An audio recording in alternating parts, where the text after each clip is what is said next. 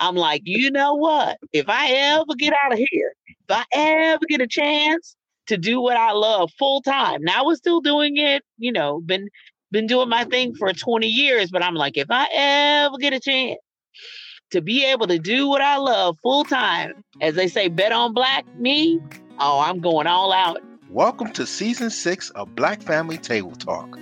We are your hosts, Tony and Tony. Listen in weekly as we share unique stories that inspire, build, and give voice to strengthen Black families. This season is sponsored by Fran's Body Care. These are handmade products made from organic ingredients. I personally recommend you try Free Me deodorant. It really works, and it's free of aluminum talc, perfumes, and other harmful pore-clogging substances. You can shop these and other Black-owned businesses on our website at blackfamilytabletalk.com. We appreciate you. We know this has been a long time coming, and we're so happy to have you, Miss Julia Royston. Welcome to Black Family Table Talk. Thank you. Thank you. So glad to be here. Welcome. So tell us your story. You've got a very, very positive spin on everything you do, and I absolutely love that. We need your energy on this earth, especially today. Well, thank you so much for having me. My parents said that I was pretty positive and an extrovert at birth, so it kind of comes naturally for me. But so my story started, I was married before. In 1994, I was getting my first master's, going through divorce at the same time. So getting a degree and a divorce at the same time is not very positive. It's extremely negative and very emotional, etc. But what was very therapeutic for me was the ability to journal. So as soon as I had my degree in my hand, I started journaling. As a matter of fact, it had nothing to do with my divorce. It had nothing to do with the hardships I had endured the years before. It had everything to do with a bright future. I knew with that degree in my hand and the future was bright. So I really strive to instill that in everything I do. I write in multiple genres. So therefore, I want to instill that to the next generation in my children's books. I want to empower adult women in what they do. I want to empower those who are entrepreneurs or start on the entrepreneur journey, because as you well know, it is not for the faint of heart. And so therefore, I really strive to empower, educate, but also encourage as I go along the journey. I've been teased often. I have one of my clients who tell me, Julia's social media is so boring.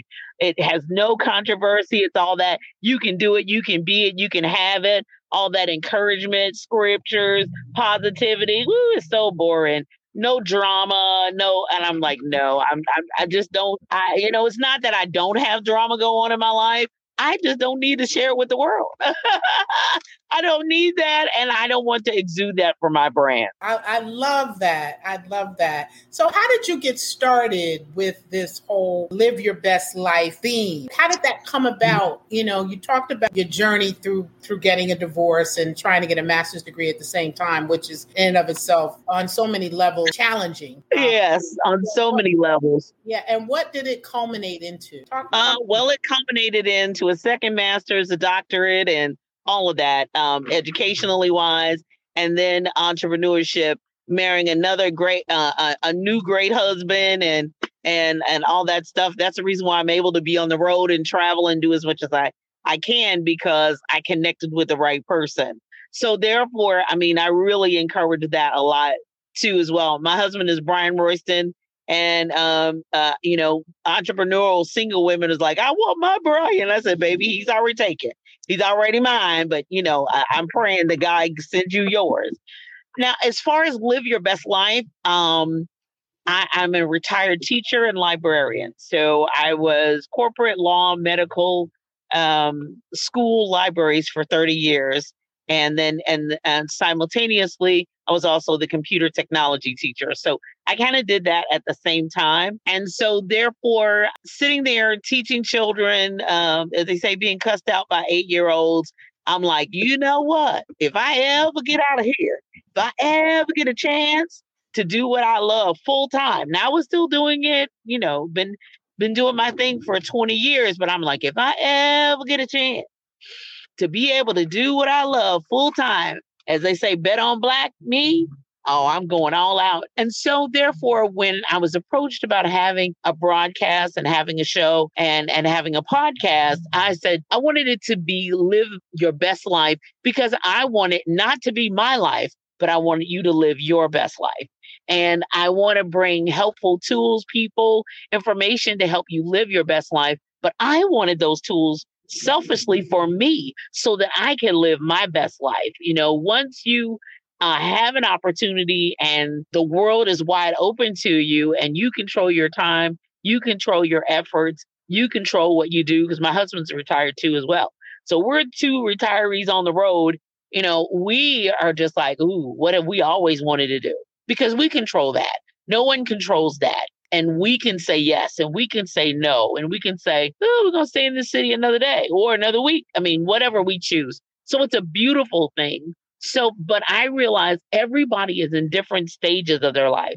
That live your best life for me at 58 is totally different than the 28-year-old who's just getting started, still got a mortgage, still got little children, still trying to find her way, maybe a single mother, looking for Mr. Wonderful, that whole facet. But so I feel like a part of my purpose is to help you live your best life by saying, okay, now you can do it. It's going to be a minute before you get to be 58, but along your journey, don't make the same mistakes. Don't repeat generational cycles or generational curses.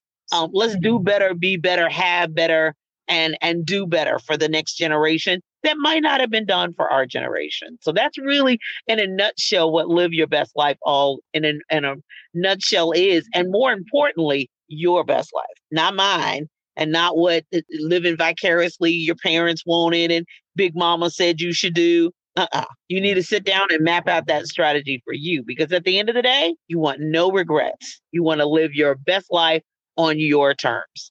Julia, let me ask you. So you mentioned living your best life. You mentioned your age. Most women don't give their age, but I don't care. When I was 18, they said I wouldn't live to be 21. So when you live past 21, I don't care nothing about telling my age. That's quite all right. So let me ask you, at the age of 58 and the stage you are in your life right now with your second husband and you're retired, you have a lot of flexibility to really kind of cultivate your best life. Yes. What will you tell your 28-year-old self on how to live her best life if you can go back and speak to her? Keep going. Don't stop. You have what it takes. Those gifts, talents, and abilities that you think are hard right now are going to come in handy in that next life. Drop negativity. People are going to hate forever. People are going to hate and be jealous of you forever. Love hard, work hard, but play harder. I don't think I'm kind of a workaholic, so I don't relax as much as I should or could. I'm learning how to do that now. But yeah, my husband's helping me with that. But probably then I was just on my grind and never did stop to smell the roses, cups of tea and coffee, and even if it's a peanut butter and jelly sandwich by the back river with a lounge chair, taking that self-care time for you. And then realizing at my 28 self, girl, you're in the prime of life. Keep going, girl. Keep going. You are worth it. You are enough. You have enough. But yeah, I mean, back then it's all about self-doubt. It's all about, how you look. Are you small enough? Which I never was, but are you thin enough? Are you cute enough? Do I need weave? Do I need hair? You are enough. Let me ask you a follow-up to that, because you mentioned some life trappings, living for others, living for your parents, living for your friends, the responsibility of trying to find a husband. Should I have children? All those things. How do you tell a young person to live their best life when you got all of that on you? You know, you're trying to live for everybody else. You're not really living for yourself. You're trying to make everybody else happy. So going back, how would you do things differently or move forward? Well, I was a real people pleaser. I mean, I'm who I am now because, you know, you have to have those experiences. You have to have those disappointments, and some things can't be avoided. It's just a part of life. So, you know, you have to, you know, I wish I could go back and relive, but some of it I don't want to relive. I don't want to go back through it. But I am who I am today just because I endured it. I went through it. And so therefore, you know, having that private time of sitting down, devotional, prayer, meditation, whatever you do, yoga, however you get it, but centering yourself based on you and not on waiting 20 or 30 or 40 years until either you don't have the energy or you don't have the money to do it. Now, this generation of 20 somethings, they're kind of clear on what they want. The millennials, they really have an idea. They don't have a problem doing different. Me, I was still 80s graduating from high school, and it was all about thin is in, and they got a whole lot more options. You know, they got the diversity and inclusive. When I start seeing commercials and the main character is about a 22, 24 size, I know we've come a long way from the 80s. You know, when I start seeing the diversity of biracial couples, children, all of that, it's a little bit more open. So I don't think the 28-year-olds now do not have the pressure. They are really living their best life, and I'm going to do it on my terms. I don't care who. Now, as far as me, I you know, it took a lesson. It took a while. It took hurt, tears, pain, and all of that to realize when I was 38, almost headed to 40, like, come on, big girl, what you gonna do? How you gonna live this? Because they do what they want to do. Are you gonna ever do what you want to do? So therefore, I mean, that's the biggest thing. And it is a lot. And making that decision to not have children. I don't have children. My husband doesn't have children either. And making that decision to be the great aunt and uncle that we are is a decision that we had to make. And, you know, people are like, I can't believe it. I know me. So getting to know you is really key to that as well. You know, and so what others think and keeping people from the inside of you and keeping them on the outside saying, thank you for your opinion. I really, you know, that's good. And that worked for you, but that's not going to work for me. I really think it's so important to keep having these conversations. And because I think what happens is we get into a grind and then we don't really realize that we know that intellectually. Everything you said, everybody really truly knows that intellectually, but we get into a grind and before we know it, we're in the habit of the grind and not able to come out of it. So, you know, I absolutely love that you are talking it and continue to talk it in spite of what you said in the beginning. When you said, you know, why is it all this positivity? Because I think that's the narrative that we need to promote. Let me ask just a quick question. What do you wish you knew when you started out that you didn't know, that you know now, but you wish you'd known before you started? Ooh, this started my businesses or started, I wish I had been better money manager. I wish I had saved more. I wish I had been an investor. My current husband's big on that. So I'm playing catch up as far as that's concerned. I wish I hadn't wasted as much money on the outward appearance as I did. Now I want to be cute. And, you know, I like to dress, but going into debt for it really at this juncture was not worth it because culture has changed. And so the only adage is then it was a bigger deal about how you looked on the outside because people accepted you or rejected you a lot on what your appearance. So I spent a lot of time, I sang in church and spent a lot of time on stage. So that dictated a lot, but I wish I had been a better saver and a better investor. That's one of the main regrets I really have. Everything else just came with life, but that was a choice that I made and didn't make. That was very powerful. You sound like someone who's grounded in faith. How did that play a role in your journey? It's everything. It's everything. It's the reason why I'm able to sit here still clothed and in my right mind. They brought me to church at 6 weeks old, but it wasn't the church's response. My parents were committed to raising their own children. So they didn't bring me to church and say, y'all raise them. It was just a part of my whole life. So even though I was raised Pentecostal, very fundamentalist, apostolic, we had a whole life. So we did participate in activities at school. We did were active in community activities. We did travel. We did take vacations. My sisters did learn how to swim, and we did go to the beach, and we did. So we had a whole life. And then my father was a teacher in the day, and then we had a janitor service in the evening. So we had at one time 50 employees. So entrepreneurship was just a part of our whole life, but we had a whole life. So it was work hard, play hard, enjoy your life too as well. So believing God was going to help you and do it was just not a fantasy. Now, a lot of people say, oh, I'm waiting on the Lord. Well, no, boo, what you doing? So, we believe the faith without work is dead. So we believe in a lot of working. But we also believe God was going to open the door. If you prepared yourself, if you educated yourself, if you controlled yourself and disciplined yourself, you would have the favor of God on your life. But coming in empty-handed, you haven't done any preparation, you haven't done any work, you haven't put any effort in, you haven't invested your time, money, and effort in any part. Okay, well, you just sit there and still hope and pray. But results require work. Results require effort. Results require faith and going to school. Faith and, putting in the effort and all of that working together, not just one part and not the other. Amen. Amen. Tony, I got one follow-up question.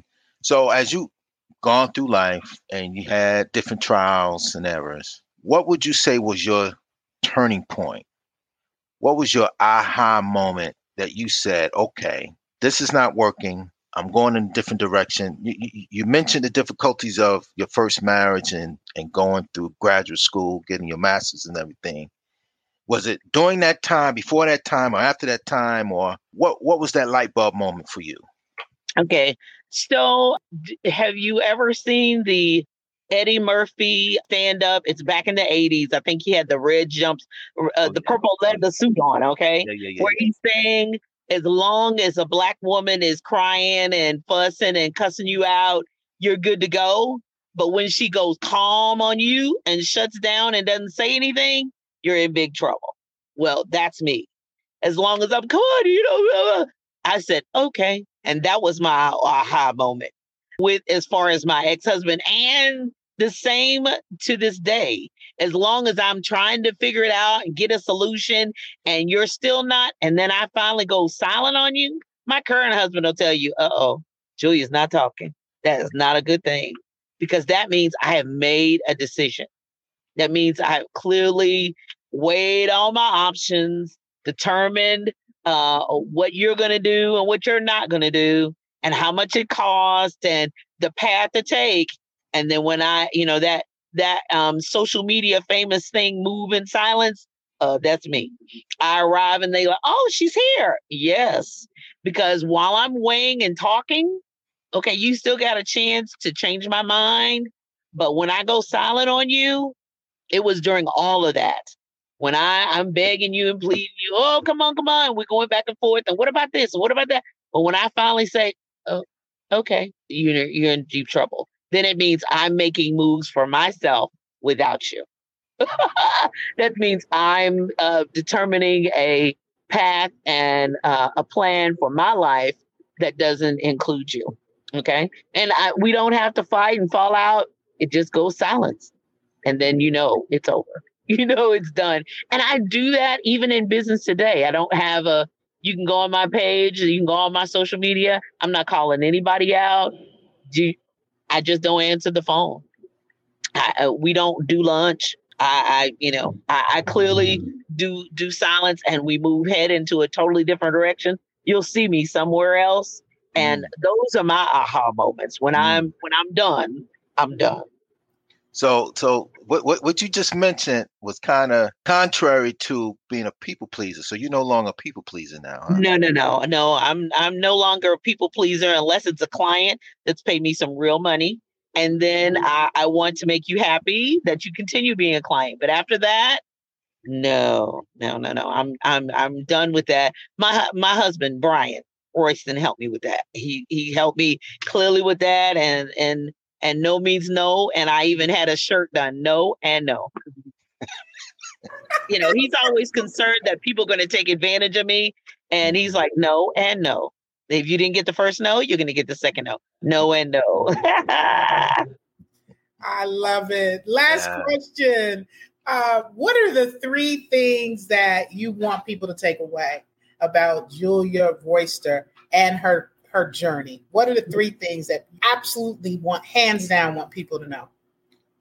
There is a purpose and a plan for your life. It's going to take time for you to discover it, but know that there is a purpose and plan. Be not dismayed. God will open up a door, provide a way. But the second thing is, once you discover your purpose and plan, you've got to work it. It's not going to be handed to you. It's not going to be without effort, sweat, and tears. And then number 3, you're going to have to invest in that work. You're going to have to invest in it. As a matter of fact, I was recently told, we don't get any of the behind the scenes because you make it look so easy. People think anybody can do it, and they don't see the effort. They don't see the work that goes into it. So you might need to start a video blog so that you show people the behind the scenes, the packing the car, the messy hotel room, the preparation, what goes into what you do every day. And so I know my purpose, I know the path that I'm on, and I'm willing to work for it, but I'm also willing to invest my blood, sweat, and tears, money, time, and effort to get that done and get that accomplished. So those are my top 3 things. It's all about whatsoever a man doeth shall prosper. Amen. Julia, how can people get in touch with you?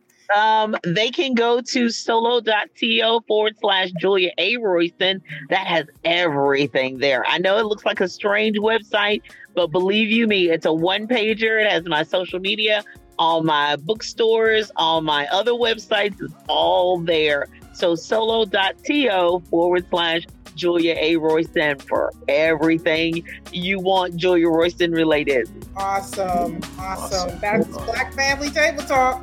That's what's up. That concludes this week's talk. We hope you found some tools to add to your strong Black Family toolbox. And be sure to sign up for a free subscription at blackfamilytabletalk.com for special discounts and product offers reserved exclusively for you. Don't forget to tell a friend about our weekly podcast and blog. Available on Apple Pod, Google, Pandora, Spotify, and everywhere podcasts are heard. Under Section 107 of the Copyright Act of 1976, allowance is made for fair use for purposes such as criticism, comment, news reporting, teaching, scholarship, and research. Fair use is abuse permitted by copyright statute that may otherwise be infringing. The news and opinions expressed on Black Family Table Talk do not necessarily reflect various platform hosts. All topics are for entertainment purposes, discretion is strongly advised, and all commentary is alleged. This is a Micah 68 Media LLC production.